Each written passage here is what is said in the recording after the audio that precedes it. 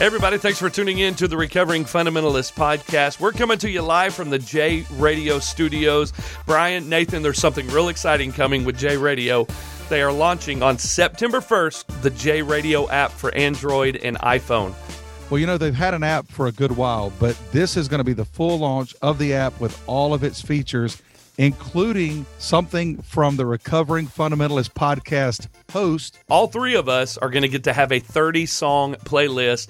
They're going to have the Recovering Fundamentalist channel, and you're going to get to hear the mind of Nathan, JC, and Brian from our musical choices. I'm pretty pumped about that. Nate, what's some of the songs you're going to have on your channel? Okay, I'm actually going to keep my songs a little close to the chest here. I don't want anybody stealing my favorite songs because I know you guys will do that intentionally. But the thing I'm excited about is when they first started talking to us about this, they said this is going to be such a big deal because artists like David Crowder are going to be making their own list, and now they've asked us to do it. So that's kind of cool, man. I'm feeling good about that. Is. All right, we got 007 Secret Agent over here not telling us what his playlist is. Brian, what's some of the songs on your playlist? Well, I'm definitely going to have All the Poor and Powerless, What a Beautiful Name, Great Are You, Lord, and then I'm going to have Rattle on there. I love Rattle. And then, you know, I'm thinking somewhere along the way I'm going to have to throw some dubstep in. You know, because John Hamblin preaches so robotic, that dude would have to be able to break out a mean body popping. Like when you look at him, the way he walks as he talks like this in step. With that double-breasted suit. John Hamblin dubstep. Come on, man. And you know, J Radio, the thing that I like about them is it's not just straight Christian music. They have positive and encouraging music that are going to be on those playlists. And so some of mine, I've obviously, you know, I'm not super Christian like Brian because I've got some that aren't Christian, but I got Cornerstone. That's my all-time favorite song. My worship pastor right now, Zach Dallas, has a band called They Came Running. I'm going to put one on there called Stargazing. It's awesome. Once you hear it, it's stuck in your head. There's a song right now by Connection Music called Faithful right now. Guys, that song is on repeat. I'm telling you, it is awesome. And then you've got to throw in some Allman Brothers Statesboro Blues. Heathen. That's where it's at right there. You can't go wrong. It's J Radio. You can check them out September the 1st. They got the J Radio app coming out. We also want to thank our other sponsor, Free Life Soap. And you can check them out at therecoveringfundamentalist.org. Click on the Free Life Soap tab. Use the promo code RFP. Get 10% off of your order. It's going to be awesome. Take your love life to a whole nother level. There it is. That's a Brian Edwards joke. I love it. I would use the beard oil, but I went in today to get my beard trimmed up, and my guy was gone, and so there's the lady in there that's doing it.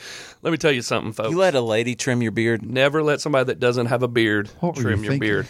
I look 15 pounds lighter because she took half my beard off. Most people like that. I got way too many chins to not have this much facial hair. And what made you think you could compare Nathan's jokes to my joke? Listen, Brian, I'm greatly offended. This week was hilarious. You went kind of absent. Your phone did something weird, and you added your email to our group chat, which our group chat, by the way, is straight fire at 3 a.m. in the morning. You deleted your email account and added your phone, and then you removed yourself, and it was all crazy. And so me and Nate were on there for like 3 hours like, hey, Brian, where's Brian? Brian. Why did he leave us? Are you here? Is he mad at us? And then I said, I guess I'm going to have to do the dad jokes. So I started dropping some mad dad jokes, man. It was great. And then you popped up. What are y'all talking about? Well, first of all, I didn't do any of that. It's just another Apple conspiracy. Oh, there it is. Hey, they must know I'm a Christian and that we text about Jesus. And so they're messing with my phone. I better not say that there'll be people who believe Blessed are the persecuted. Yes. But talking about bad jokes today, I was with my daughter who's now 17. I have to remember, you know, she's not 7 anymore. And we're riding down the road. And I said, sweetheart, do you know why they call pirates pirates? And she's like, I know, Dad. You've already told me this. And then I'm total dad because I still had to finish it. Yeah. They call them pirates because they are. I had to do it. And she just stares at me. What are you doing right now? You know why the pirate didn't go to the movie, though, don't you? Because it was rated R. I'll be here all week. Like Brian's, he's writing that down now. That's worse than a Brian joke. That's a whole nother level. Right there. I love it. Oh, well, y'all ready to get this show started? Let's do it. Let's go.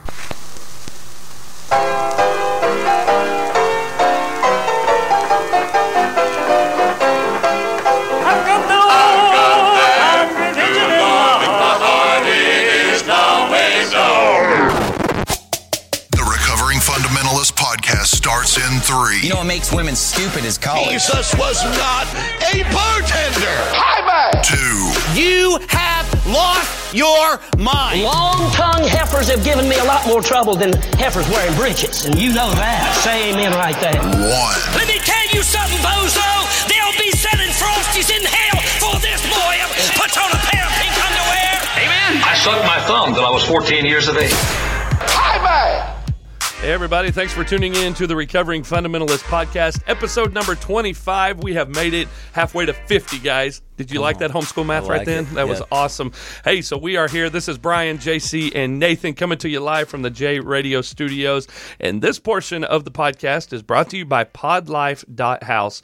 From affordable to adorable, you have to check these guys out. They build custom container homes that can be made manly enough that Tony Hudson would approve, roomy enough for an old-fashioned dinner on the grounds, and strong enough to withstand the sin-hating, devil-chasing, hellfire and brimstone Georgia camp meeting, complete with full-size appliances that can easily hold your 44 ounces of I don't give a rib. Check them out online at podlife.house. Have y'all looked at that website yet? Yeah, I've been on there. His wife actually designs these homes, and they are amazing. Fun fact, that's actually Phil Kidd's son, Philip Kidd. Yeah. Wow. I believe his wife, Brittany, is the one that designs the homes. They're awesome. They look amazing. I'm ready to buy one. It's like literally, Yes. It's like Legos, man. It's just shipping containers. And we got into this black hole of YouTube videos watching folks build shipping container homes and things like that. And it's unbelievable. They just weld them together. This guy has a massive home down there in Louisiana. We want to pray for all those folks that are about to get hit by Hurricane Laura. Texas. Did you hear it's a Category 4 now? They're saying 190 mile an hour Scary. winds. But they said that those container homes can withstand winds up to 190 mile an hour. So Dude. maybe they'll stand. Check it out today, podlife.house. Well, guys, episode 23 and 24 was pretty intense, wasn't it? Yes, it was. Yeah, the Phil Kidd episodes were epic. The back and forth was epic. And I've learned something after doing a podcast with Phil Kidd. There are a few of his followers that take the joking back and forth very seriously. I've been told at this point I'll never be half the man Phil Kidd is. I saw My that. ministry's not real. My calling's not real. And then there are a couple of people, they made me just a little bit nervous. Yeah, and let's be honest. I mean, it's kind of cool when someone has their pastor's back and they're like, don't mess with my pastor. Yeah. We can appreciate that as pastors. But you also need to read the context of what's Yeah. being said because they were pretty ticked. I've been called a lot of things. It's been intense this last week. But you want to know something that's crazy? The worst emails and hate mail and cuss mail that I got was from Phil Kidd haters. Oh, 100%. Telling me that I can't repeat that. This is a rated PG-13. Well, they were telling us they couldn't believe we actually brought him on and made it sound like we were agreeing with him and like giving him that platform. And I got a couple of those too. They weren't Christian. And you've got to know that coming into this, we thought Phil was going to be attacking us. We had no idea how that was going to go, and we were willing to sit down with someone that we disagreed with. 100%. Yeah, and people have to remember, we've made it clear that we're going to give people grace. That's going to be our approach. And silence doesn't always mean agreement. Jesus was often silent at the most intense times. It didn't mean he was in agreement. Yeah. It just meant he remained silent. And by the way, sometimes it's wise to remain silent. There have been often times True. that I wasn't silent, and I wish I could go back and erase what I had said. Yeah. And so I think it was better off that we didn't attack everything and deal with every point. Phil Kidd got to share his story from his perspective. It was an interview. Yeah. Yep. I think I could write a book on everything that I've written and deleted this past week on responses. I'm like, nope, don't want that out there. The thing that I loved, seeing the responses on Twitter today, blowing up Twitter, is we saw a different side of Phil Kidd. Yeah. It's the same way with Nathan when we brought him on. They have their Rager. Yeah, I can't say his last name. That's why I never say it. So, but they have this persona that they give off. But then there's a man behind that persona. And our mission here is to help, to encourage, and to challenge. Yeah. Challenge doesn't mean we have to go at it. Yeah. Challenge doesn't mean we've got to bring shame to the name of Jesus. What would that have done if we would have sat here and just gone back and forth, just bashing each other? You can speak truth in love and still throw a velvet brick at somebody. Yeah, absolutely. And we do want to thank Paul and Phil 100%. for coming on. They were gentlemen, and we enjoyed the attacks. We enjoyed the taking the gloves on and going to battle in the ring. The videos were the best, man. That was amazing. We got to talk about your form throwing that axe, though. Come on, that was real. Someone asked me how many, I think it was Jason Shipp asked me how many times I had to edit that, and I told him it was on the first take. That's pretty good. I'm pretty decent with an axe. That shirt looked like a schmedium, though. I appreciate you pointing that out. By the way, everybody needs to remember, this is RFP, not WWF. Yes, exactly. But you got to admit, his first promo that he did was straight up Ric Flair. Like, it was hilarious. Like WWF. We going to battle. Yeah. Well, tonight, these three loose-lipped liberals, lemon sucking. I was loving You know what's awesome about this, though? The private messages that we're getting with Phil now. Like, if you would have told me 20 years ago that at 1 p.m. on a Wednesday morning that I'd be texting Phil Kidd, he's like, how the numbers looking? And he's sending me screenshots of stuff that people are sending him that it's really helping them. I'm like, this is crazy. If you had told me that 3 weeks ago, I would have said true. You're insane. That's true. That's awesome, though. I love it. I'm glad he was able to come on. Thanks, Phil and Paul, for coming on the episodes. And there's a lot of people that won't come on to the podcast that we've put an open invite out to.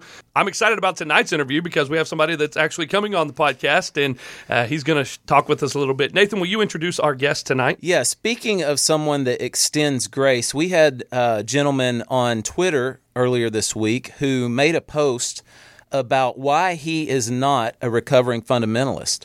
And I saw it. I think somebody sent it to me. Like 6 people sent it to us. Yeah, a lot of people did. And as I saw it, I clicked on it thinking, oh boy, here we go, because we've been attacked a lot.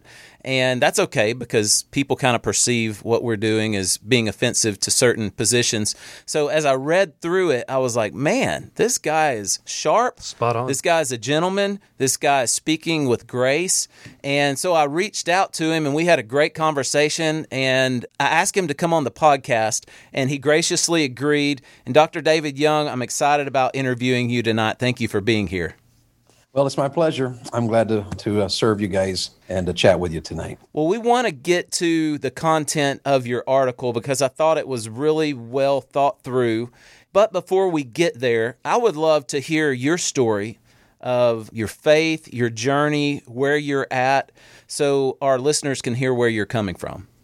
Sure, I'd be glad to do that. I am an evangelist, and I'm 50.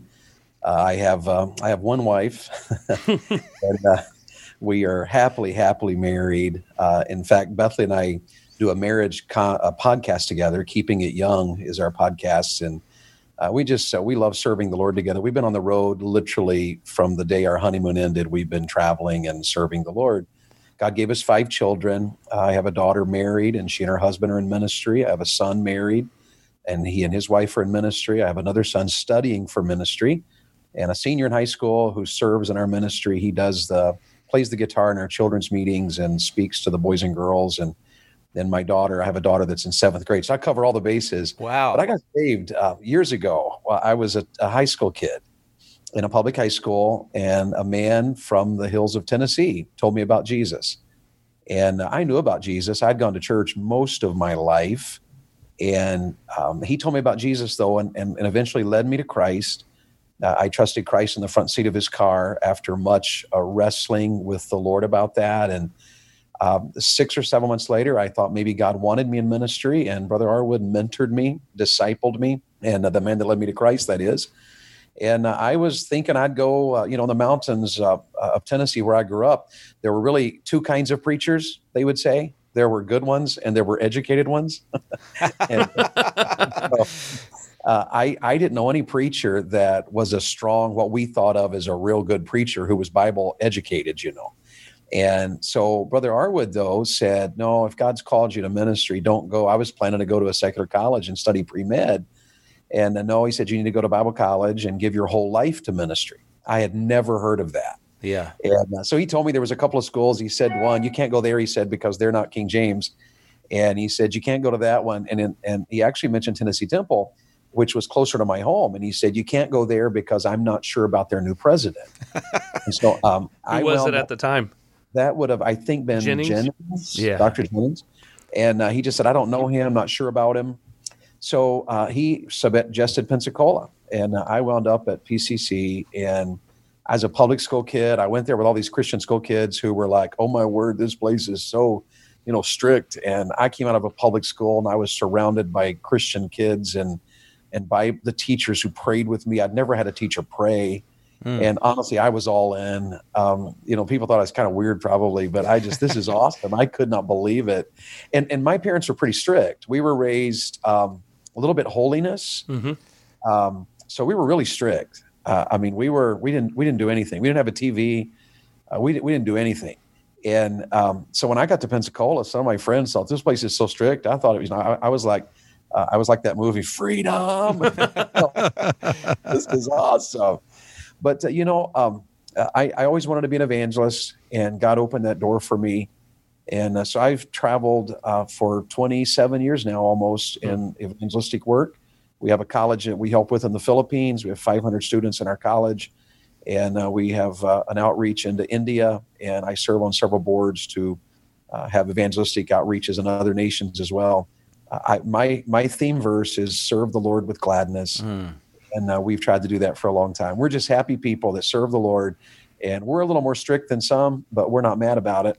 And we're very happy about it, and we're enjoying serving the Lord. So that's kind of my story. And I wrote the article this week. I had not heard of you guys, but this phrase, recovering fundamentalists, kept coming up. And just a week or so ago, I've only listened to a couple of your podcasts, and someone told me I probably should go back to get the full idea and listen to some of the beginning ones. In fact, I haven't been able to do that yet, but it's on my list to do so. But I wrote the article I wrote this week in answer. I've had a lot of younger guys in the independent Baptist world who've corresponded with me. And what do you think? And there's some issues and there's some questions. So I wrote the article really, and it was obvious I wasn't attacking anybody, but I wrote it to let them know where I am and really to say to them, are there issues perhaps in the independent Baptist world? Well, obviously there are. We got a whole podcast our friends have dedicated to it. But at the same time, there's some really great and godly people in it. And so that's really where I was coming from in my article. And I appreciate you guys receiving it well and corresponding with me about it. And your grace has been noted and duly noted. And I'm grateful for that. Thank you for that. Thank you. Well, we're honored that you would come on today, and I guess we should just jump right in. And if you want to go through each of the points, and maybe as you list out one point, we can just kind of speak into that from our perspective. We don't really want to debate. We just want to give our answer. And if you want to push back a little bit, man, that would be great, because I think we have a lot to learn here. And I do want to say up front, we know that there are good churches in the IFB. We know that there are some great pastors in the IFB, but we also know there's an extreme that we feel like needs to be held accountable. So if you want to walk through these point by point, we'll just have a discussion. Sure. I'll just jump right in then. So my first point was that I don't consider myself a recovering fundamentalist because I believe there are some doctrines essential to the Christian faith. And obviously, I knew when I wrote that probably you guys, and I don't know you, but so it was an assumption on my part that you guys were fundamental in doctrine, meaning that you too believe there are some doctrines that are essential to the Christian faith, and without them, then we don't have a Christian faith. Agreed. And I did make that statement first, really not because it was that big of a deal. I thought it was kind of a given, but it was a jumping off point. Well, I thought that was a fair statement because most of the podcasts and articles that you find online about recovering from fundamentalism or ex-fundies or ex-fundamentalists, they're coming from an atheistic perspective or from someone that has walked away from the faith. So I thought that was a very good place for you to start. Sure. I couldn't agree more, that there are fundamentals that we all cling to. We talked a few episodes ago about the open hand and the closed hand and the hills that we're willing to die on. And the fundamentals of the faith, those things that are necessary to the faith, are things that all three of us would give our lives for if necessary. Mm-hmm. That's really good. I agree with you on that. So let's talk about the fundamentals, which actually started the fundamentalist movement. Yeah, most would say that the list of fundamentals would be the inerrancy of Scripture, virgin birth of Christ, the substitutionary atonement, the bodily resurrection, the reality of the miracles of Christ. And what I found as I started looking up fundamentals, there are varying takes on how they explain those. Yeah. Okay. And that would be very normal. The books, the fundamentals that were written, many years ago, actually cover all kinds of things because they were dealing in their generation with issues that we don't know that much about because we didn't have the battles they had between liberalism and fundamentalism. But most people would sum it up as the pretty basic ones, that we believe the Bible is inerrant. And it does get muddy. The water does get muddy. And you guys would know that. And most people would know that because maybe one of the weaknesses of our movement is that some people, when they say the word fundamental now, mean everything from the style of your worship to whether or not you have a beard, to the dress that you wear. Yeah. Those things are important and fine to talk about, have positions on and discuss, but they are not technically an essential to the faith. So they're not part of the fundamentals. Yeah. So it's a good thing to discuss the fundamentals because we do have a young generation. I did tell somebody recently, one of my independent Baptist brothers was a little upset at some of the younger guys and that there's some things they're changing. And I said, well, there's one thing we can praise God about. Many of the younger guys have finally started saying, what does the Bible say? Yeah. And they've been running to the Bible, and I'm all for that. Me too. So the fundamentals are worth our discussing, and I think most of us would agree on those. Yeah, and I will say that all three of us, agree on the 5 fundamentals as listed in the fundamentalist movement. Do you feel like maybe the 5 fundamentals don't go far enough? Because I would say personally that there are some things that need to be included, like the doctrine of original sin, the doctrine of the Trinity, justification by faith alone. We believe the fundamentals, but I think there's even more that most Orthodox Christians would say should be included in that list. Well, I think if you read the books, the fundamentals, you'd find that they are. Yeah. And but what we've done is we've simplified it down in our culture and our generation to very simple terminologies. But obviously, there's a lot more. I think sometimes also we're guilty of maybe in this current culture that we're living in, I think we're guilty sometimes of dumbing things down too much. For example, if you were to ask me the essential beliefs that we would list: sufficiency of Scripture, creation, evolution, and God's sovereignty, salvation and security, process of sanctification and maturity, worship, and then we have additional things like church membership, baptism and communion, and then we even include our church planting philosophy. But I agree with Nathan that I think sometimes this micro list doesn't go far enough. Sure. And I have another question for you. Do you think that if we had stuck to the fundamentals rather than branching out into Bible versions and dress, and it's not enough to say sufficiency of Scripture, it has to be a specific version. Do you feel like if we had stuck to the fundamentals as they were started, do you think the IFB movement could have had a lot more unity? Well, I certainly think so. And the fact of the matter is that inside the movement, there came a point in which some of the more I researched the movement, somewhere along the way, some of our well-known big-name leaders began leading by their authority and their preference rather than theirs.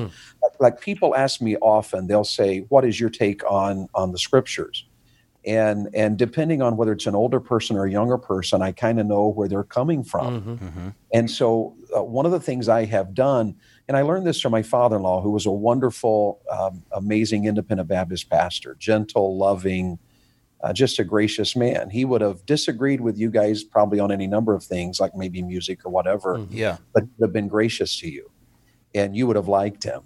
You would have called him for advice because he would have. And here's what he always did. He always said, in anything you ask him, he would say, well, let me think about that. And he would think for a moment and say, well, the Bible says. So when people come to me, I've learned this from my father-in-law. He's in heaven now, and I miss him terribly. If someone says, okay, Dave Young, what's your take on the Bible? The first thing I want to do is not give my preference or my position, but to give the Bible position. And what I say, first of all, you know what? My position is this. All Scripture is given by inspiration of God. And it was given by holy men who spake as they were moved by the Holy Spirit. And God promised to give us his word. So I quote Scripture, first of all. That is pointing us back to the fundamentals. That's my take on that. all three of us, probably all four of us, we grew up in like a faith community that took the Bible very seriously. You know, we believed in the inerrancy. We were taught that correct doctrine mattered enormously for our lives and for eternity. I think we were raised to not only seek the conversion of non-Christians, but also, and sometimes maybe even more importantly, to shed light on incorrect or unbiblical beliefs of other Christians. You know, of all Christians, we alone had the full truth because it was our way or the highway, and that goes into that preference that you're talking about there, not Scripture. And I think what that did is it obligated us with the moral responsibility to speak up at any time someone expressed a belief or made a life choice that was incorrect or unbiblical or immoral. To stay silent was to affirm the error, I think, is the culture that we grew up in. And it's the preferences of man-made ideology that's adding to Scripture that takes you down some bad trails, if you know what I mean. Yeah, I agree with that. And so that's why I started with saying, no matter where we disagree here, I don't consider myself a recovering fundamentalist because that implied, first of all, to me, that we're leaving the fundamentals. Sure. And so the first thing I wanted to clarify was that, no, I do believe in the fundamentals.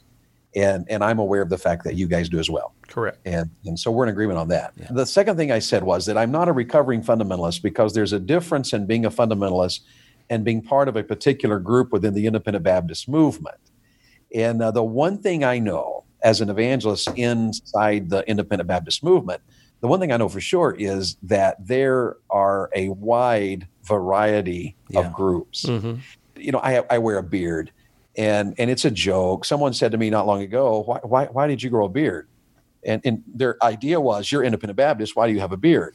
And I said, well, there's a reason. And the main reason I grew a beard is because there's some guys in the Independent Baptist world I don't want to preach for. And by having a beard, that's good. They don't invite me because I'm not in their camp. So see, it separates me from a camp that I don't agree with, even in the Independent Baptist world. So I was talking to a pastor this past week who would be a lot like you. He would consider himself an Independent Baptist, yet he's a really gracious guy, well-studied, articulate. And we were talking, and he kept referring to himself as an Independent Baptist. And I said, I think you need a new label. I don't believe you are an Independent Baptist in that you align yourself with the Independent Baptist movement. Why couldn't you be a Baptist who is unaffiliated? You're not a part of any convention, and rather than lump yourself in this pile, this camp, and then have it explained to people, well, there's so many different kinds of Independent Baptists. Well, there's so many different kinds of contemporary, and there's so many different kinds of other branches and brands of the Christian faith. Wouldn't it be better to say, rather than I'm an Independent Baptist, I'm a Baptist, and I'm unaffiliated with any convention? Well, that is true. My daughter's pastor, Dr. Paul Chappell, actually tried that term. He tried to say, because of some of the groups in the Independent Baptist world that he no longer aligned with. And the Independent Baptist world was getting a bad name on the news. There were some programs that were run. And so he, in California, started calling himself unaffiliated Baptist. The problem with it is it doesn't ring. It's like, you know, somebody said, you know, well, maybe the recovering fundamentalists should have called themselves something different if they're fundamentalists. Yeah, but it doesn't have any ring to it. Right. And so it wouldn't make any sense. So, you know, the best thing to do is say, you know, I'm Baptist. I thought for years I was Southern Baptist because I grew up in the South. Then I actually got educated and found out that, Southern Baptists actually have a convention and we're not part of the convention, so we're not Southern Baptists. But I didn't know that, so I had to learn that. So the idea of groups within the Independent Baptist world, there's a variety of us. And one thing I have noticed in the podcasts that I've listened to you guys and a little bit of research into where you're coming from, there does seem to be at least a little bit of one in particular, but maybe two groups especially that get a lot of the focus in what you guys are discussing. Like I go to a church that is unaffiliated, that is Independent Baptist, but it's not in the circle where, you know, women were beat up because they didn't wear culottes. Mm-hmm. And we will have ladies in our church that wear them, and we will have ladies in our church that don't. So part of the reason my take was different is because all the mail I've gotten this week from my article that I wrote has evidenced me so many things, but there were some people in definite groups that were beat to death in some ways that I've never been a part of the group that was beat to death. Mm-hmm. And I've been independent Baptist all my life, but nobody ever beat me to death. And the couple of times I got around it, I resisted it, and I walked out and said, I'm never coming back. Yeah. And I didn't listen to those guys anymore. If you always believe in pointing to a verse, what verse do you point to that gives a scriptural mandate to be a part of a denomination, period? Are you asking me if I'm part of a denomination, and if I were, what verse I would give? Yes, because Independent Baptist is a denomination, whether we want to call it that or not. It's the Church of Christ. They say they're not a denomination, but yet everyone knows Church of Christ is a denomination. Yeah, they're a denomination if you mean by denomination a group that thinks alike, that identifies alike. They don't have a hierarchy that handles funds and finances. So there are some difference in, say, the Southern Baptist Convention as a denomination, because there's a definite advantage that is a given if you're in the Southern Baptist world. There's financial advantages, there's groups advantages, there are retirement advantages. In the Independent Baptist world, there aren't those same advantages. So there are some differences there. But I've always believed, and there was a time where people would say this, they would say, well, the Bible is silent on that. But I've got to think I've changed my thinking on that. I don't know that the Bible is ever silent on anything. There's not explicit statements about everything. Like the Bible doesn't ever mention the word culottes. So where did we get this idea? Well, it was a normal choice by some people in that particular world. And for a while across many denominations, it wasn't just Independent Baptists. They probably were the ones who went to seed on it to where it became the standard. And if you weren't there, in the words of a few people you've had on your podcast, they were heifers and or worse by dressing that way. But I believe the Bible gives us all kinds of leadership. There's principles, there's explicit statements, but especially the principles that guide us and lead us. And what we try to do in our home and our family and our ministry is we always try to look for a verse to say, okay, here's our decision. What could we find that would guide us here, that would lead us here? And we're always, as a family, we meet with our children and we say, here's why we do what we do, because we do believe the Bible teaches this. Like, for instance, in the dress thing, that's a big issue, especially in the Independent Baptist world. And our family would have been on the more conservative side of things. We were very kind about it. But I remember the day that I sat down with my daughter and I said, sweetheart, do you understand why we did what we did from the Bible, the perspective we had? We thought the Bible said this. This is why we tried to do that. And my daughter, she's heading into college, and she said, I absolutely understand. And I said, you do know, don't you, that there are different applications to a biblical principle. Mm. And you may go to college and apply this passage differently than your mother and I have applied it. And my commitment to her was this: if you can come back to me and say, Daddy, this is what I think the Bible teaches, and this is why I'm doing what I'm doing, what you're going to find out is your dad's going to say, God bless you. Yeah. Even if you totally disagree with how I've believed. So I don't believe the Bible is silent on anything. I believe there's different interpretations and there's different applications. And sometimes I think it's the Holy Spirit's leading, because where you guys may be and where I may be and my background and your background, or the issue of my heart or the issue of somebody else's heart, we all take the Word of God and the Holy Spirit guides us, and we grow in grace from where we are to where the Holy Spirit is leading us. Yeah, I heard growing up that there are basically 3 different levels of teachings in the Bible. One is precept. That's where the Bible's absolutely clear. This is a law. This is a commandment. Very clear. Then there's a principle that, you can make different applications. Then there's practical applications of those things. And I just want to say, Dr. Dave, if I were in your church, or if you were my pastor growing up, I would probably still be Independent Fundamental Baptist, because what you just said, what you just explained, was so full of grace and so opposite of what I saw growing up.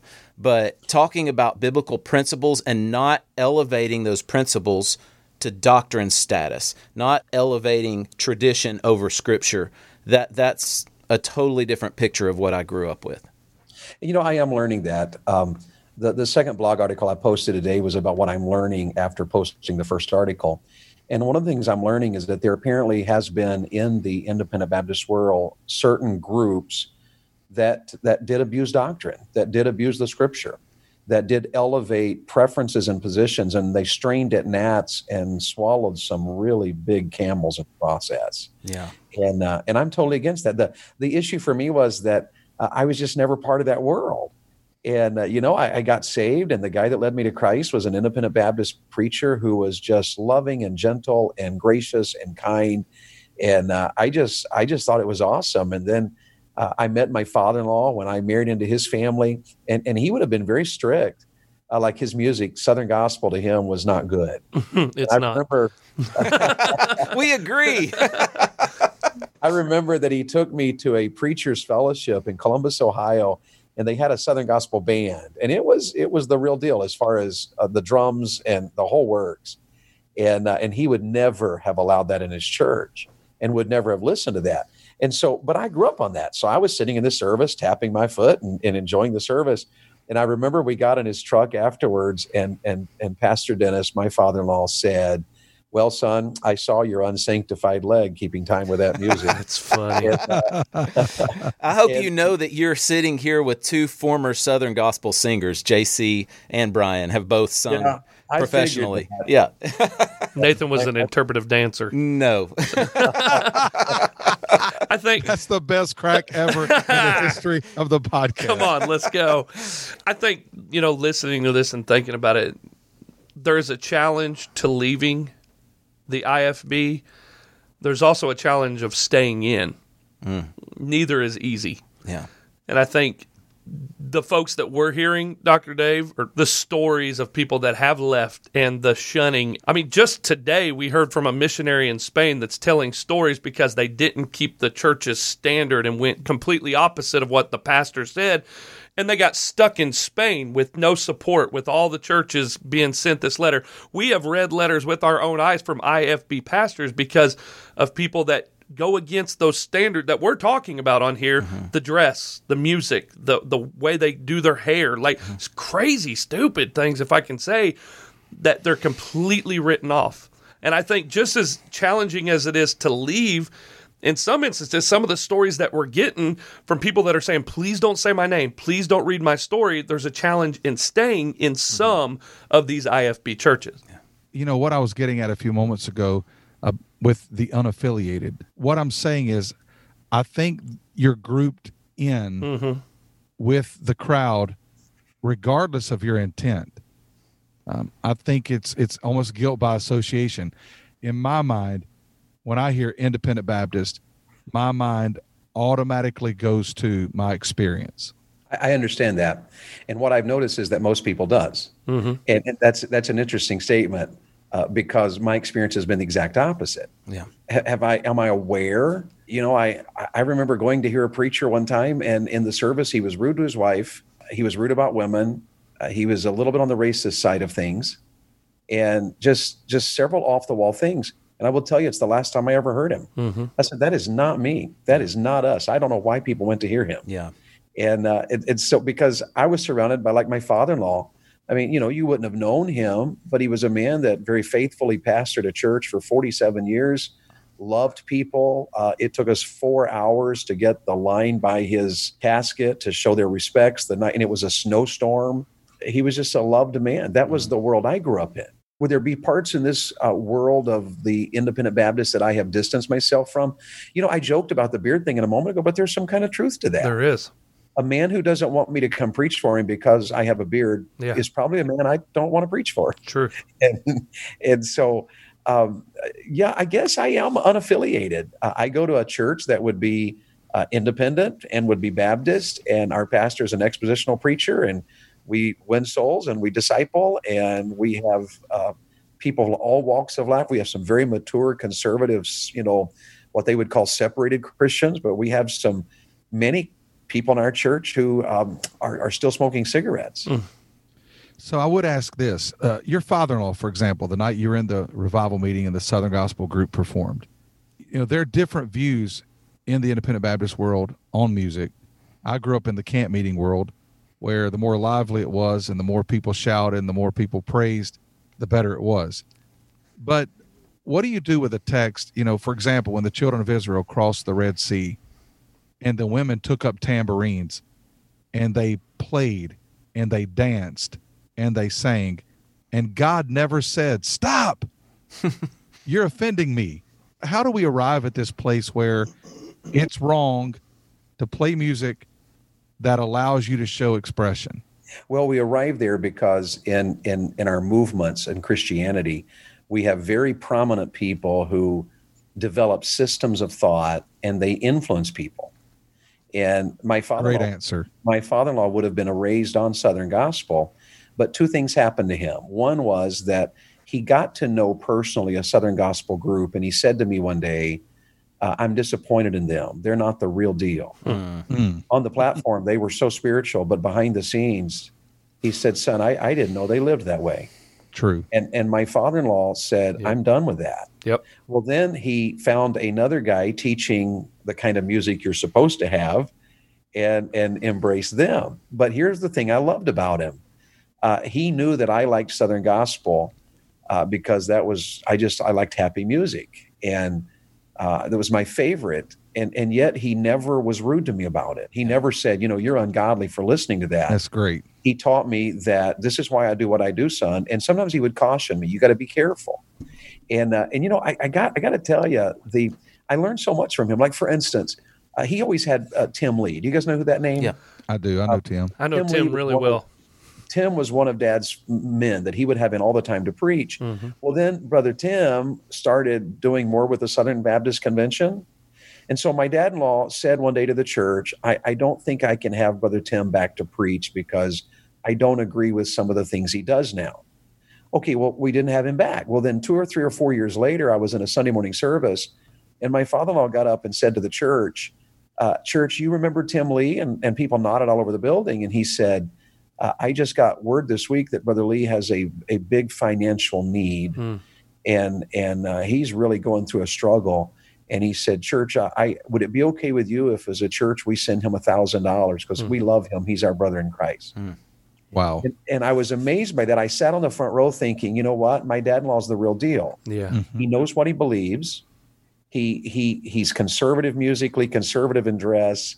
He's not going to have Brother Lee because Brother Lee is now Southern Baptist or whatever. But at the same time, he taught his people that he's our brother and we love him. And although I don't schedule him anymore, he's got a need and we're going to send him $1,000 and we're going to let him know that he's our brother and we love him. And that's the world I grew up in, the world that I've been a part of over the last number of years.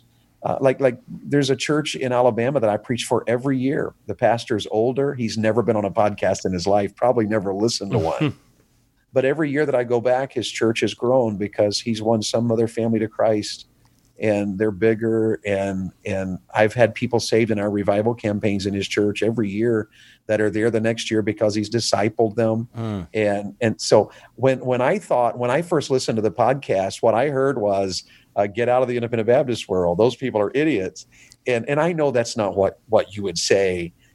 So my article was, I know a ton of guys in this movement that are really genuine. Yeah. Sure. And those are the men I identify with. Now, having said that, I will also tell you that it's become very apparent in the last few days as I've gotten a lot of email that there have been men in our movement and groups within the independent Baptist world that have done great damage. And I'm against them. Yeah. I've never been a part of them, but I'm glad I wasn't. I'm so glad I was never in a world that believed some of the stuff that I'm finding out that people believed and taught. Yeah. And I'm against that. So that's good. My experience has been different. So we do come at it from different experiences. Sure. I agree with that. Thought about that. Hey, let's move on to point number 3. I am not in the recovering fundamentalist camp because sin needs repentance, correction, and separation instead of ridicule and humor. Let me mute my mic real quick. Here was my concern about that one. My concern about that one was that when I first listened to your podcast the first time, there were several jokes about and people talking about there was jokes about, like, say, culottes on women or whether or not you went to the movies and those kind of things. But what I realized, and later I heard you guys deal with the fact that, no, there were things that were blatantly sinful in the areas where we grew up. Mm-hmm. And maybe I'm a little too serious at times about it. I've always hesitated in joking about the group. Like I did discover that IFB Preacher Clips thing on Twitter, and sometimes I don't know whether to laugh or cry. Yeah, same. And that's not us, by the way. Yeah, I don't know whether to laugh or get on my face and fast for the next week. We're with you. We agree with that. I'm like, so here was my thinking on that. I'm in the fundamental Baptist world, and I believe that sin needs to be repented of. I believe those who were immoral need to repent. I believe there are many in jail that need to be there, and probably some more who should be as well. So I hesitate to joke about it. And that was my take on that last one there. My fear was that some would listen to a podcast and hear humor about shorts on guys, or whether or not you preach in a tie, or women in culottes, and miss the fact that there's things in the world that are wrong here in this independent Baptist world that does demand repentance and correction and separation. Yeah. So for me, this is how I've always handled those things. When I don't want to mention names, but when I would hear certain guys preach as a new Christian or as a college student, I would say, you know what? I disagree with that biblically, so I'm not going back to hear him. I'm not promoting him. I'm not going to that fellowship. I'm not going to that school because I believe there should have been repentance, correction. And so what I did was separate. Yeah. And so that was my heart in the third one. Does that make sense? Yeah, and I think you did a really good job of calling out the sins of the IFB in that section. You dealt with a lot of things, and as I was taking notes on it, I said we couldn't have said it better ourselves, and I'm really thankful that you were willing to come onto the podcast and talk about that. And if you haven't read Dr. Dave Young's article, you need to look that up on Twitter. It's a really good article. You guys need to stop calling me Dr. Dave. I'm sorry. That's how we were introduced to you, through that article. So that's stuck in my head. But we do agree that sin needs repentance, correction, and separation. That's why we've left the movement. However, ridicule and humor do not stand in opposition to these actions. I don't think ridicule or humor stand in opposition to correction, repentance, and separation. I think they can bolster them. We actually thank God for humor, and so many people have reached out to us and said, I was an atheist. I left church altogether. I thought the IFB world was all there was, and I had it characterized in such a way that I just thought God hated me, or I thought I was a terrible person, so I walked away. And they said that when they started listening to us, our humor was what drew them in. I do want to ask you this. I acknowledge that there is an inappropriate way to use humor and ridicule, but I also believe that there's a very appropriate way to use humor and ridicule. We see in the Bible, it is modeled to use ridicule as a proper reaction to pride and sinful behavior.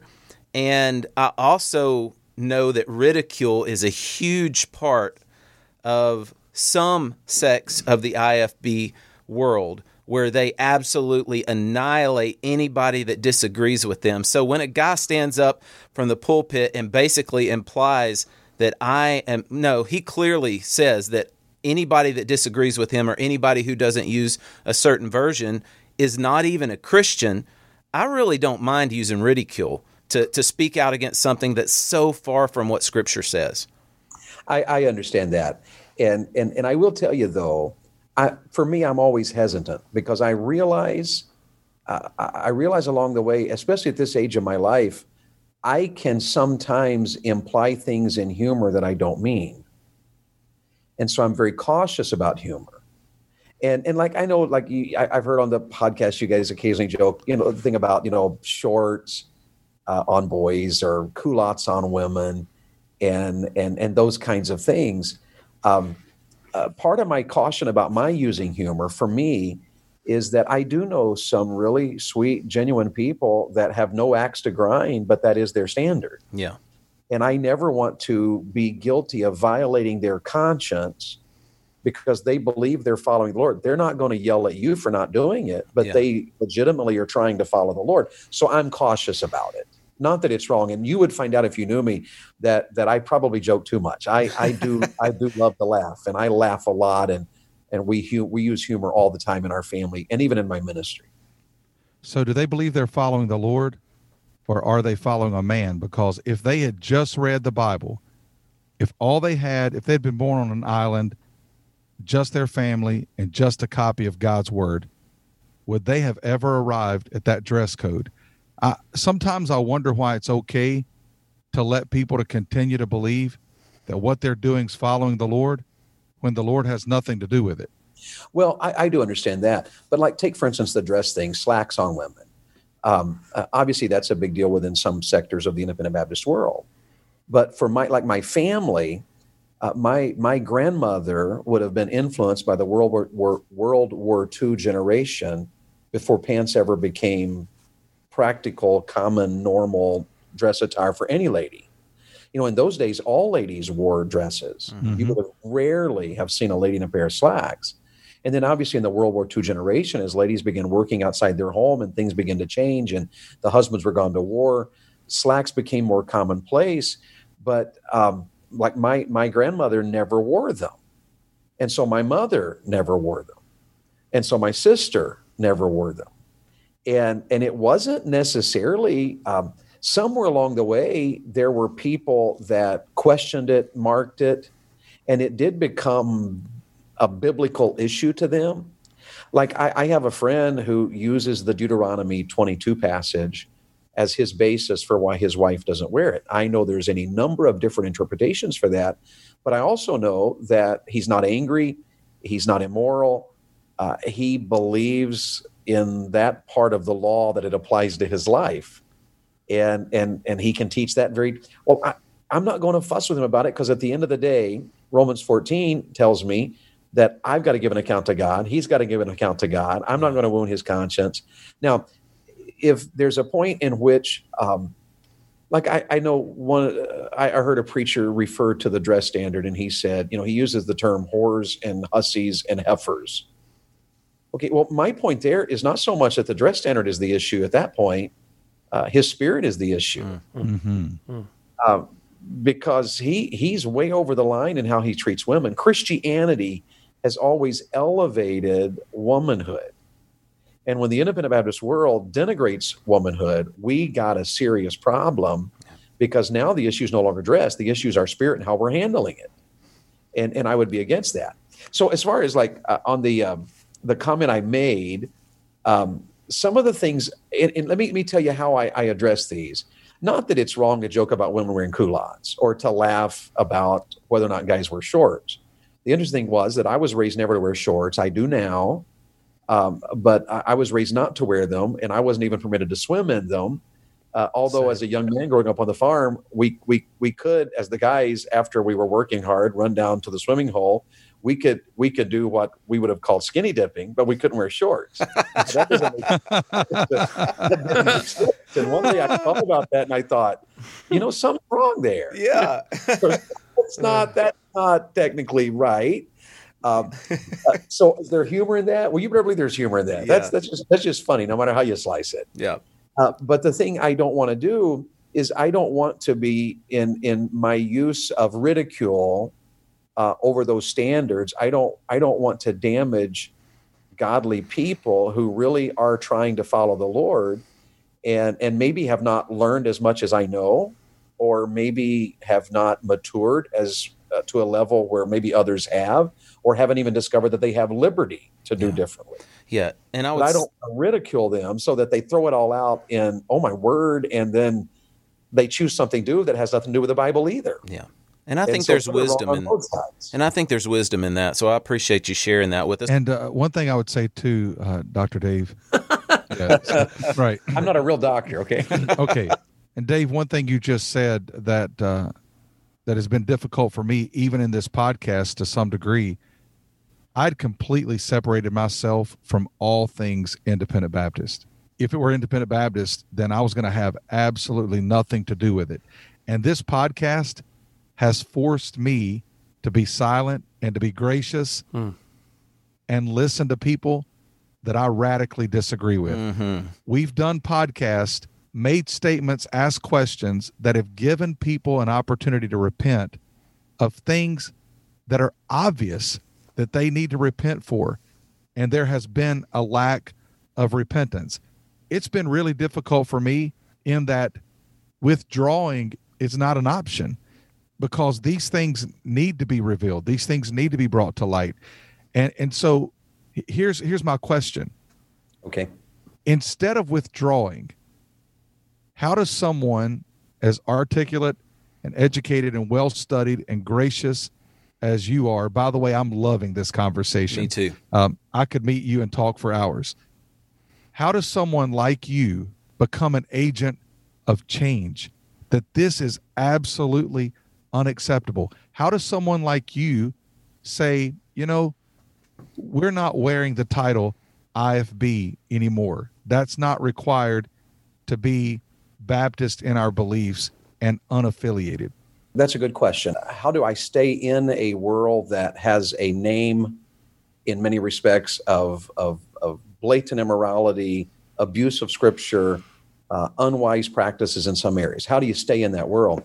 Let me back up and just something occurred to me the other day.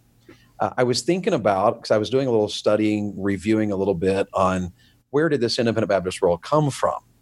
Long before there was an independent Baptist world, there were godly people. About 1900 and some years of church history without independent Baptists, and they did pretty good without us. And we came out of the Southern Baptist and the Northern Baptist and the Conservative Baptist conventions. And it was interesting. I was reading in a history book and noticing there was the group that left. They just said, we're done. We're going to go do something totally different. They became independent Baptists. In the Southern Baptist Convention, which I'm most familiar with, there were men like Adrian Rogers who said, no, we're staying. Yeah. We're fighting for what is right. And the first answer I would give you, the reason I can stay in the movement is because, first of all, I'm a Christian first and foremost. At the end of the day, I'm not independent Baptist. I'm a husband to Bethany Joy, and I'm striving very diligently to be the godly husband that she deserves and that the Bible commands me to be.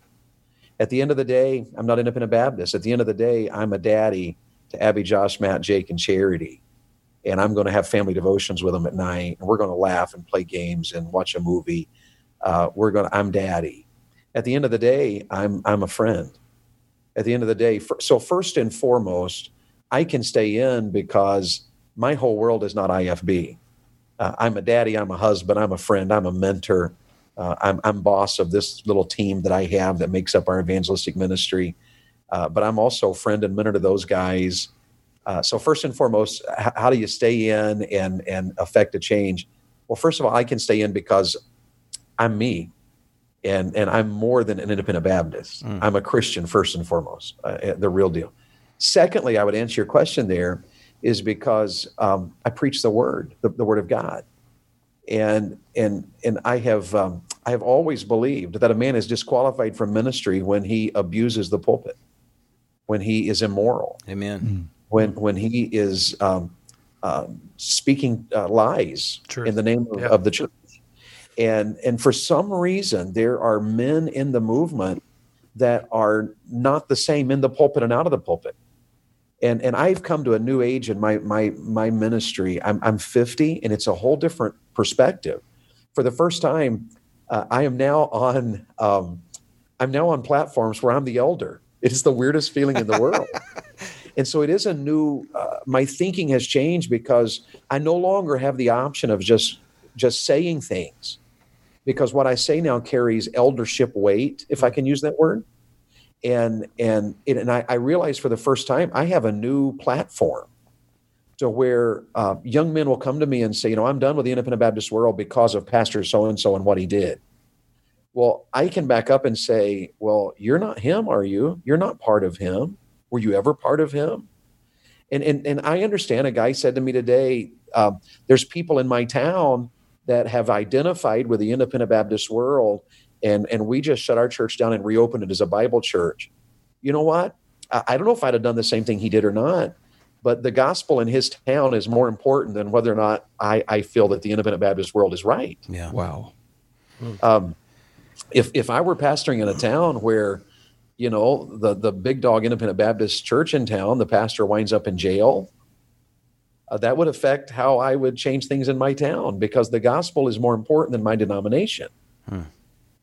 There's a reason I'm independent Baptist. There's a reason, But at the same time, I guess in answer to your question, I'm finally at the age, and this is the first time this has been true in my life. I've always been the young guy, but I'm realizing, especially now that I have 2 kids who are in ministry themselves, serving in churches and working in Bible colleges and things like that, I'm in a new level of mentoring.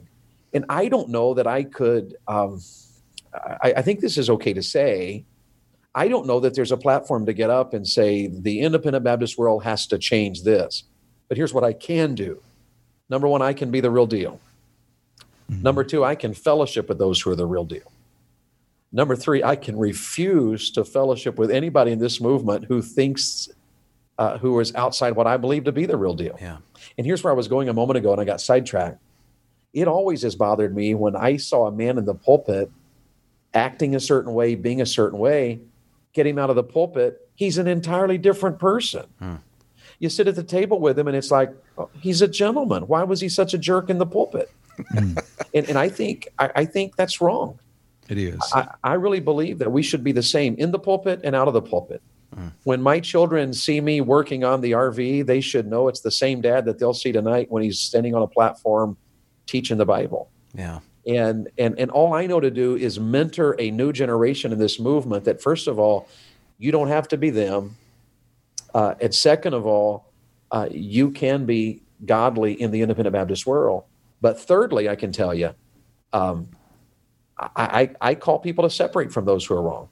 Why go to a conference with a pastor that's a jerk or that's been accused of immorality? What are you thinking? And there is a well-known, prominent independent Baptist preacher who stayed a long time in a movement with people that were accused of all kinds of junk. And apparently there's a lot of truth to what they were accused of.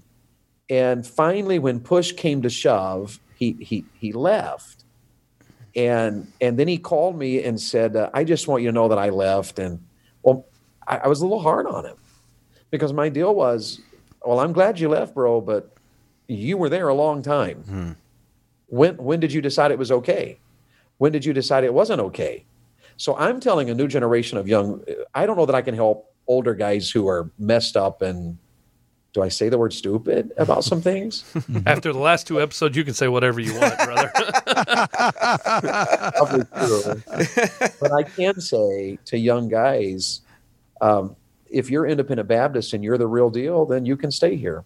So let's move on to number 4. This is quickly becoming like an independent Baptist sermon where the first 2 or 3 points you spend an hour on, and the last 3 or 4 you're just like 30 seconds. We've really kind of covered number 4. Number 4 is I'm not in the recovering fundamentalist camp because some of the issues mentioned by recovering fundamentalists are somewhat silly to address, is what I would say. So how much time do we give to whether or not a man wears shorts? Yeah. So we've kind of addressed that already. We've kind of addressed that. So here was number 5. I'm not in the recovering fundamentalist because growth is a better word than recovery. Now, I got shot at a little heavy for that one. First of all, this is the one I would push back on. You guys have some pretty good friends. Well, thank you. So for the record, I got some emails as well this week because they thought I was attacking you. Sure. And but let me tell you where I'm coming from. That it's probably semantics in some respects. But I one of the things I sometimes discover in our revivals and our independent Baptist movement is that I meet people who 20 years ago left the independent Baptist world but are still bitter and angry about some way a preacher said things about dress. Well, here's my take on that. How long are you going to be recovering? Where do you draw the line? So to me, the word growth was the better word because how do you overcome the damage someone does to you by the way they taught you standards or whatever? And at least this is my take on things. And obviously you may take a different, and probably will. But my take on it is that first of all, you grow in grace. When my position fails to make me more like Jesus, I'm not growing in grace. Like some of my friends will, discover the sovereignty of God as if it's a new doctrine. and all of a sudden they become argumentative and they diss everybody that doesn't see the sovereignty of God in the same way that they do. True. And the first thing I always warn them about is this. Your position hasn't yet made you like Jesus, so you need to keep working on your position. Yeah, I told someone today, if your theology makes you proud, you've got something wrong. Your theology should make you humble. That's good. Yes. So here's how I'll just kind of go through how I wrote it. Each of us should seek to grow in grace as we allow the word of Christ to dwell on us richly in all wisdom. As I apply God's word to my life, the first thing I find out is that God calls me to forgiveness. So I have to forgive those who wronged me. It doesn't mean that the wrong goes away. It means that they owe me a debt for what they did to me that they can't pay. Yeah. So I release the debt. You can't pay it, so I'm not going to let the debt control the rest of my life.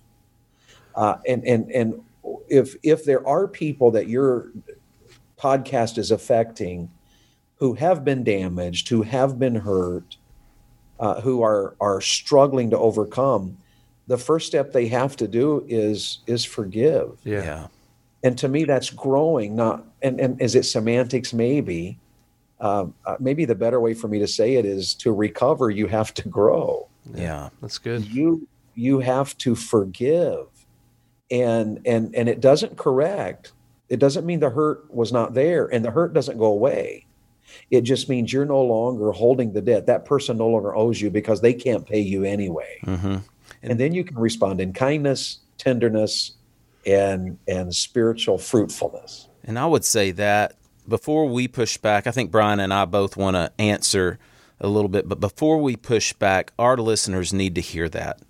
Our listeners need to be challenged that, yes, you have been done wrong, but the proper answer is forgiveness. So thank you for sharing that. And I pray that some of our listeners that have never been willing to listen to a guy like you before would listen and hear that, because that is the voice of wisdom. It really is. And again, you're just such a gracious man. And so my statement wouldn't be against you, and I hope you wouldn't take it to be against you. But you have this line that you're to live by biblical truth and seek the leadership of the Holy Spirit to help you live truth. That's what led me away from being an independent Baptist. That is why I'm no longer an independent Baptist, because I did that. As a matter of fact, when I started living the truth, seeking the truth, diving into God's word, listening to true expositional preaching, when I started listening to men who their view of doctrine was shaped by the scripture rather than their doctrinal view shaping their view of scripture, that changed everything in my life. So the reason I'm no longer a part of that movement, denomination, camp, circle, whatever you want to call it, is because of the work of the Holy Spirit in my life leading me into truth. And I was the one who said that I hope there's a day when there's no such thing as an independent Baptist. Now, is it great that there will be Baptists who are unaffiliated? That's fine. But I am that person who would say living into truth is an exit from that. So, but you would also say, wouldn't you, that if you're independent Baptist and you are growing in grace and living in truth and walking in the Spirit, that's okay, isn't it? Yes, if you're a Baptist unaffiliated. I love it. And if I could give just a little bit of pushback on this, this is the statement that I put down because I wanted to be very concise in how I answered this. Dave, growth is a better word than recovery. I absolutely agree with you on that. However, sin does need to be confronted. And there is a need for the sins of the IFB to be called out. And recovery or healing needs to take place before growth can happen. This is really what I wanted to speak into on this. Our approach is intended to reach those whose lives have been negatively affected by fundamentalist legalism in the church. And this will necessarily rub people inside of the IFB world the wrong way, because we're not going after people that are happy and doing well in the IFB world. We're speaking to extremes. And so many people send us messages week after week saying, you're broad brushing the whole IFB movement. Well, if you go back and listen to almost every one of our episodes, we do say we know there are good guys in the IFB, but we're dealing with the abuse within it. So I would push back on that and say growth is a better word, but recovery and healing needs to happen before growth can happen. Yeah. I think I can agree with you, although I would push back a little bit and say they need to happen simultaneously, because we are to be growing in grace. And I will agree with you, men, that the independent Baptist world has some real issues in certain circles within it. But I've been in the world of independent Baptists for 27 years, and most of the churches that I'm with, you would be okay in, and they're unaffiliated Baptists. They are loving, they are gentle. My father-in-law pastored; he was my pastor for 18 years, and he was gracious.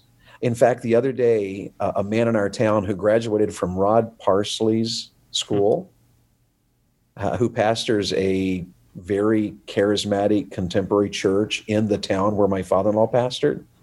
He actually, in honor of my father-in-law's, I think it was his birthday, or maybe it was the day that he passed away, he posted an article on the 10 reasons why he loved Pastor Dennis. And it was because Pastor Dennis had mentored him, had loved him, had counseled him, had helped him to know how to handle his church. And I think I understand that when you guys write, you're thinking of can I just say, the Jack Scops. Sure. I went to some of the camp meetings. I wasn't my life, but I went occasionally, and usually I walked away. But the Jack Scops, I've never been a part of that. Yeah. And I've disagreed with them. The first time I ever heard the men preach a sermon, I said to my wife, "That's unbiblical." And the next time I heard him preach a sermon, I said, "That's immoral." And the next time I heard him preach a sermon, I said, "That's the last one." I never listened to another one. Yeah. And did people get saved? Well, yes. And like Paul, I would rejoice that people did get saved. But I would not, and I know there are many independent Baptists who would not be a part of that, would absolutely reject that. Well, earlier you mentioned Adrian Rogers. He was a champion for the cause of Christ. Right before he died, he invited a few young men from across the country to come and to allow him to speak over them and mentor them. I was privileged to be chosen as one of those young men. Had the opportunity to go spend several days with him, and he just poured into us. And I asked a question, and Adrian Rogers responded. He had that booming voice. By the way, they videoed him from a lower position upward on his platform, so he looked much taller than he was. But his voice was so intimidating, and just his whole disposition. He was so respectable. He was such a class act. And I asked a question that led him to say this. He said, "Brian, do you believe that Jesus is able to take care of his bride?" And I said, "Yes, sir." He said, "Well, then you take care of yours and you let him take care of his." So what this ultimately comes down to, Jesus is able to take care of his church. He will separate the wheat from the tares, the true from the false. And so our dependence at the end of the day is on Jesus to care for his church. And I want to say something that's totally out of my box. It seems like my box has expanded a little bit in the last 3 weeks. But I want to quote Phil Kidd, because I think he was very right about something he said on our podcast. He said, there are people that you're going to reach that I'll never reach. And there are people that I'm going to reach that you will never reach. And I think there's room for us to say that within people that choose to stay within the IFB movement and people that choose to leave it. Some of the people that have reached out to us would have never, they've told us, we would have never walked in to another church, much less an IFB church, but we heard about your podcast and God is using you to minister to us. We've had 5 or 6 people who've been saved just from listening to our podcast, hearing the gospel, opening the Bible, something they hadn't done in 10 or 12 years, opening the Bible and coming back to faith in Christ. So, Dave, I'm thankful that you're staying in the movement. The movement needs more guys like you. Can I tell you 2 things? The first one is my wife is very loyal to her father, And the first time we listened to your podcast, she felt that it was an attack against her daddy. Yeah. And so she was going to come blow you guys up. And, but she just loves her daddy. And, you know, when she hears these kind of things about the Independent Baptist world, her dad was an Independent Baptist pastor, and she never saw this. This was not part of her world. So she's funny about that. It was kind of made me chuckle how she saw things so differently. But the other thing I would tell you, I was with an Independent Baptist pastor some time ago, and we had a meal together, and he shared with me how concerned he was for a daughter, and he was very teary-eyed.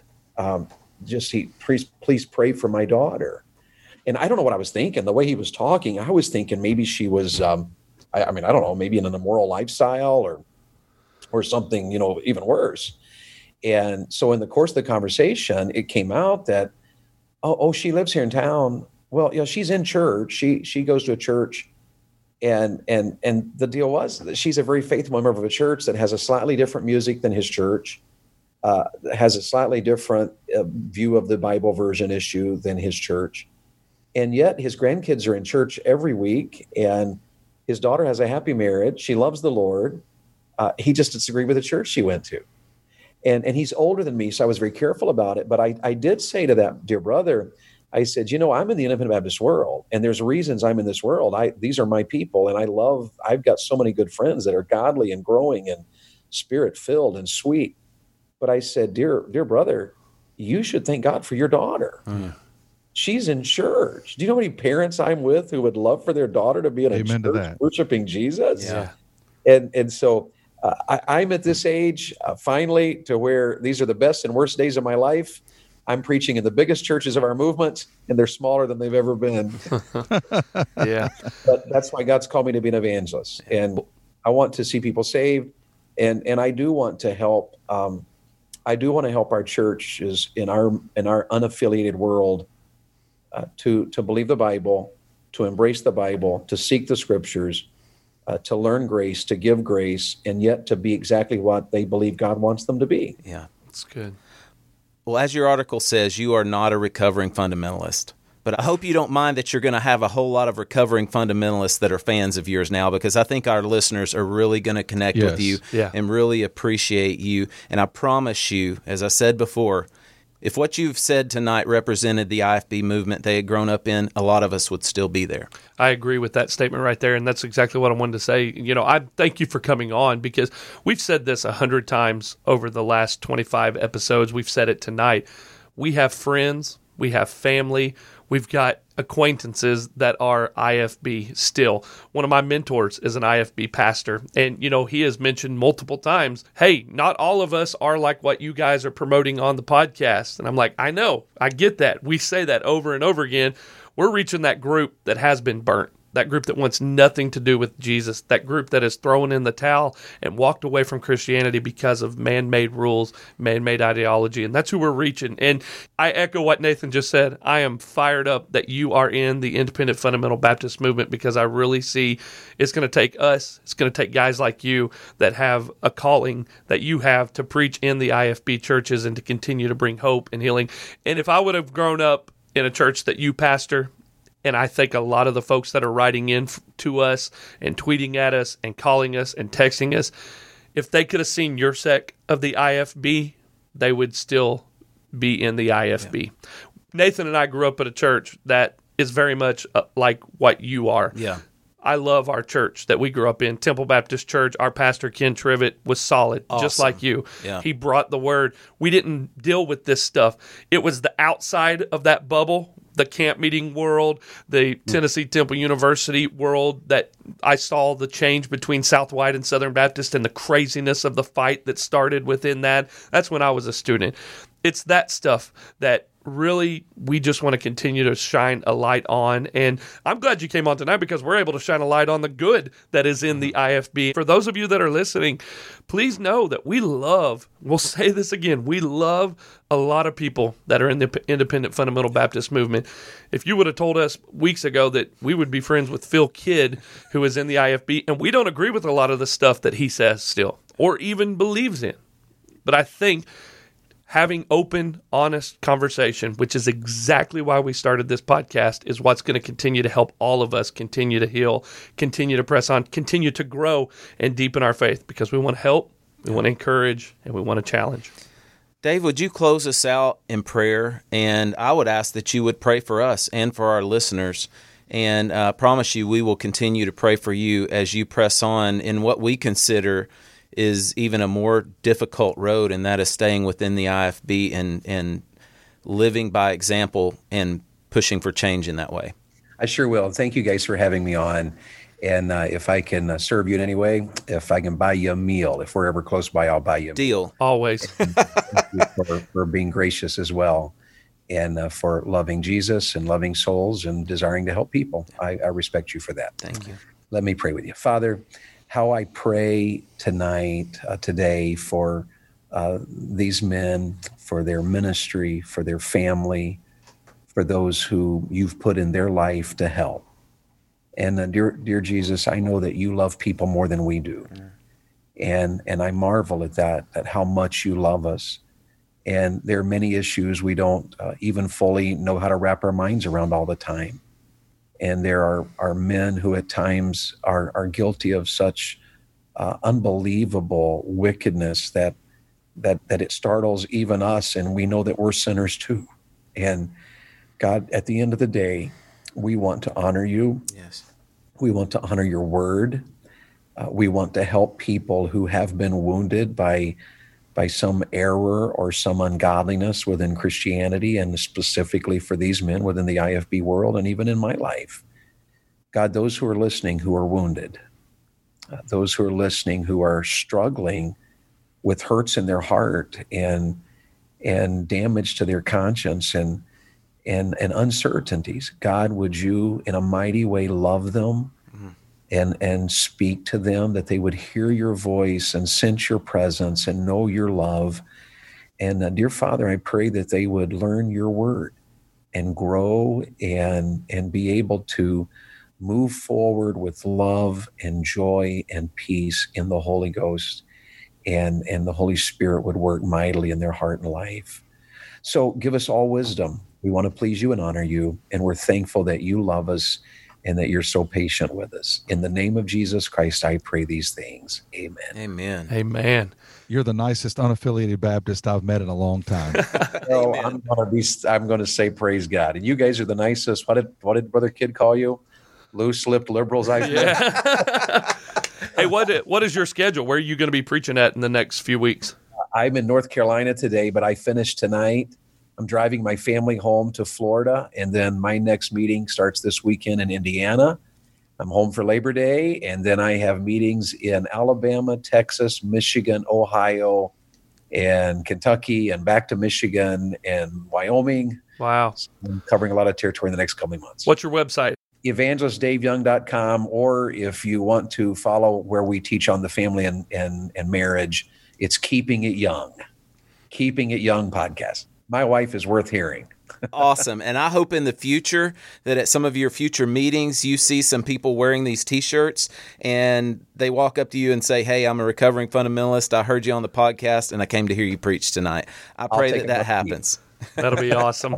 Well, Brian name dropped a minute ago with Adrian Rogers. Nathan and I aren't that clout. We met Patch the Pirate once, and we absolutely loved it. And I just figured out that's what's going to be on Nathan's J Radio playlist. Yes. I am a promise. I am a possibility. I know that song. I know you do. Word for word. That's awesome. Hey, we want to thank our sponsors, J Radio. Check them out, jradio.com. They're coming out with a brand new app on September the 1st, so you need to check that out. We also want to thank Free Life Soap. Go to recoveringfundamentalist.org. Click on the Free Life Soap app. Use the promo code RFP. Get 10% off of your purchase. We've got some big interviews coming up in the month of October, guys. I'm real excited about this. It's the Anon accounts from Twitter. They're going to be on here. Hey, when Lloyd the other day tweeted for us, I was like, okay, we've arrived. We've arrived. So we've got some big interviews coming up in the next couple weeks. Fake Sermon, which is not one of us, is coming back on September the 31st. We have the Wrestling Pastor. Have you guys seen the Wrestling Pastor? Yes. That's the first Anon account that I started following years ago. Funny story, I have a Wrestling Pastor t-shirt, and we were eating at Mission Barbecue, and this kid turned on and he's like, Mama, it's that guy. And I literally got a selfie with the kid because he thought I was a wrestler, and I had the Wrestling Pastor t-shirt on. I can't wait to tell him that story. I was like, my name's Bald Dad 6. That's my wrestling name. We'll go with that. So then coming up on October the 14th, we got Northwest Seminary. He actually got his Twitter account banned the other day. Did you see that? Oh, man. But he's back. It's all the IFB guys praying against him. Exactly. And then the last two, October the 21st, Lloyd Legalist. That's the first Anon account I ever followed. Dude, he's hilarious. That's going to be awesome. He retweeted this the other day. Time. Yeah. And then we have the Loving Pastor on October the 28th. For Halloween, he said, yeah, I just stuttered. He said, man, I'm going to take the last one because I'm going to do a 30-minute altar call at the end of all these Anon accounts. And I'm going to tell you straight up, we have no idea who these people are that run these accounts. And so it's going to be interesting for us because there's been some things that have been tweeted that I don't know if they necessarily agree with this or if they're even Christians or if it's women or if it's men or we don't know who they are.